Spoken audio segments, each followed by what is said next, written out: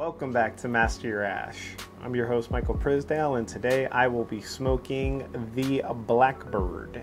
And this is the Unkind by Blackbird Cigar Company.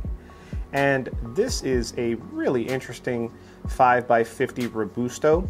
It comes featured in this beautiful purple band. It says Unkind Cubra on it, which is a testament to the Brazilian Cubra wrapper. It is a binder of Dominican descent along with Criollo 98, Pennsylvania, and an entire mixture of different fillers. They actually put a Raven on this, as this was part of their initial release when the brand was first showcased at PCA trade show back about 5-6 years ago. But being that the owner of the company already had a cigar that was labeled the Raven, they call this the Unkind because a flock of ravens is also known as an unkindness or an unkind. A lot of citrus and vanilla off this cold draw. Very unique and very interesting. I dig it. Not really barnyard hay or anything like that. There is kind of a closed foot on this cigar. You'll see this on the overhead.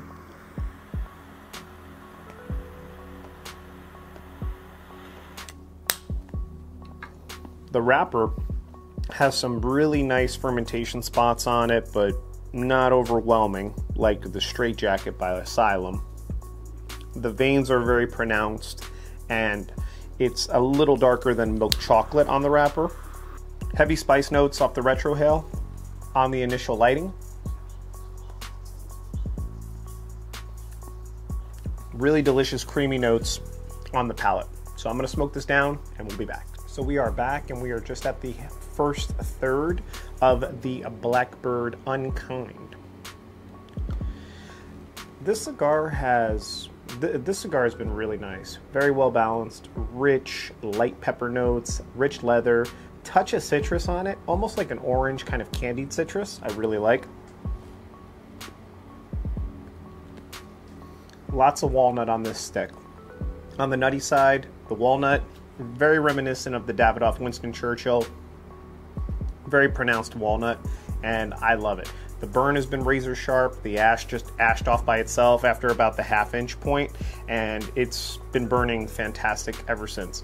The Unkind, being my first Blackbird cigar company so far, is a great start. I'm going to go through the second third, and then I'll be back with some pairing ideas, kind of my overall impressions before we get to the final third. Alrighty, so we are into the second third of the Blackbird Unkind. And the biggest difference between the first third and the second third is the walnut nuttiness is still present, but there has been a steady increase in caramel sweetness, making this cigar out of bounds delicious. Initially, I was thinking that this cigar was going to have like the walnut notes, the nutty components, the leathery components, and then, you know, the black pepper notes to it. But with the addition of caramel in the second third, now we're getting into more transition, more flavor, great balance, terrific burn line, and I am thoroughly impressed with everything that this Blackbird Unkind is offering right now.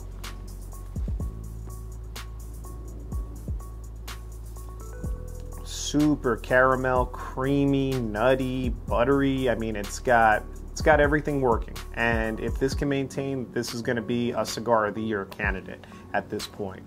I do think that as far as pairings go, it's probably a little early. We got to get into the final third just to see. But with how much walnut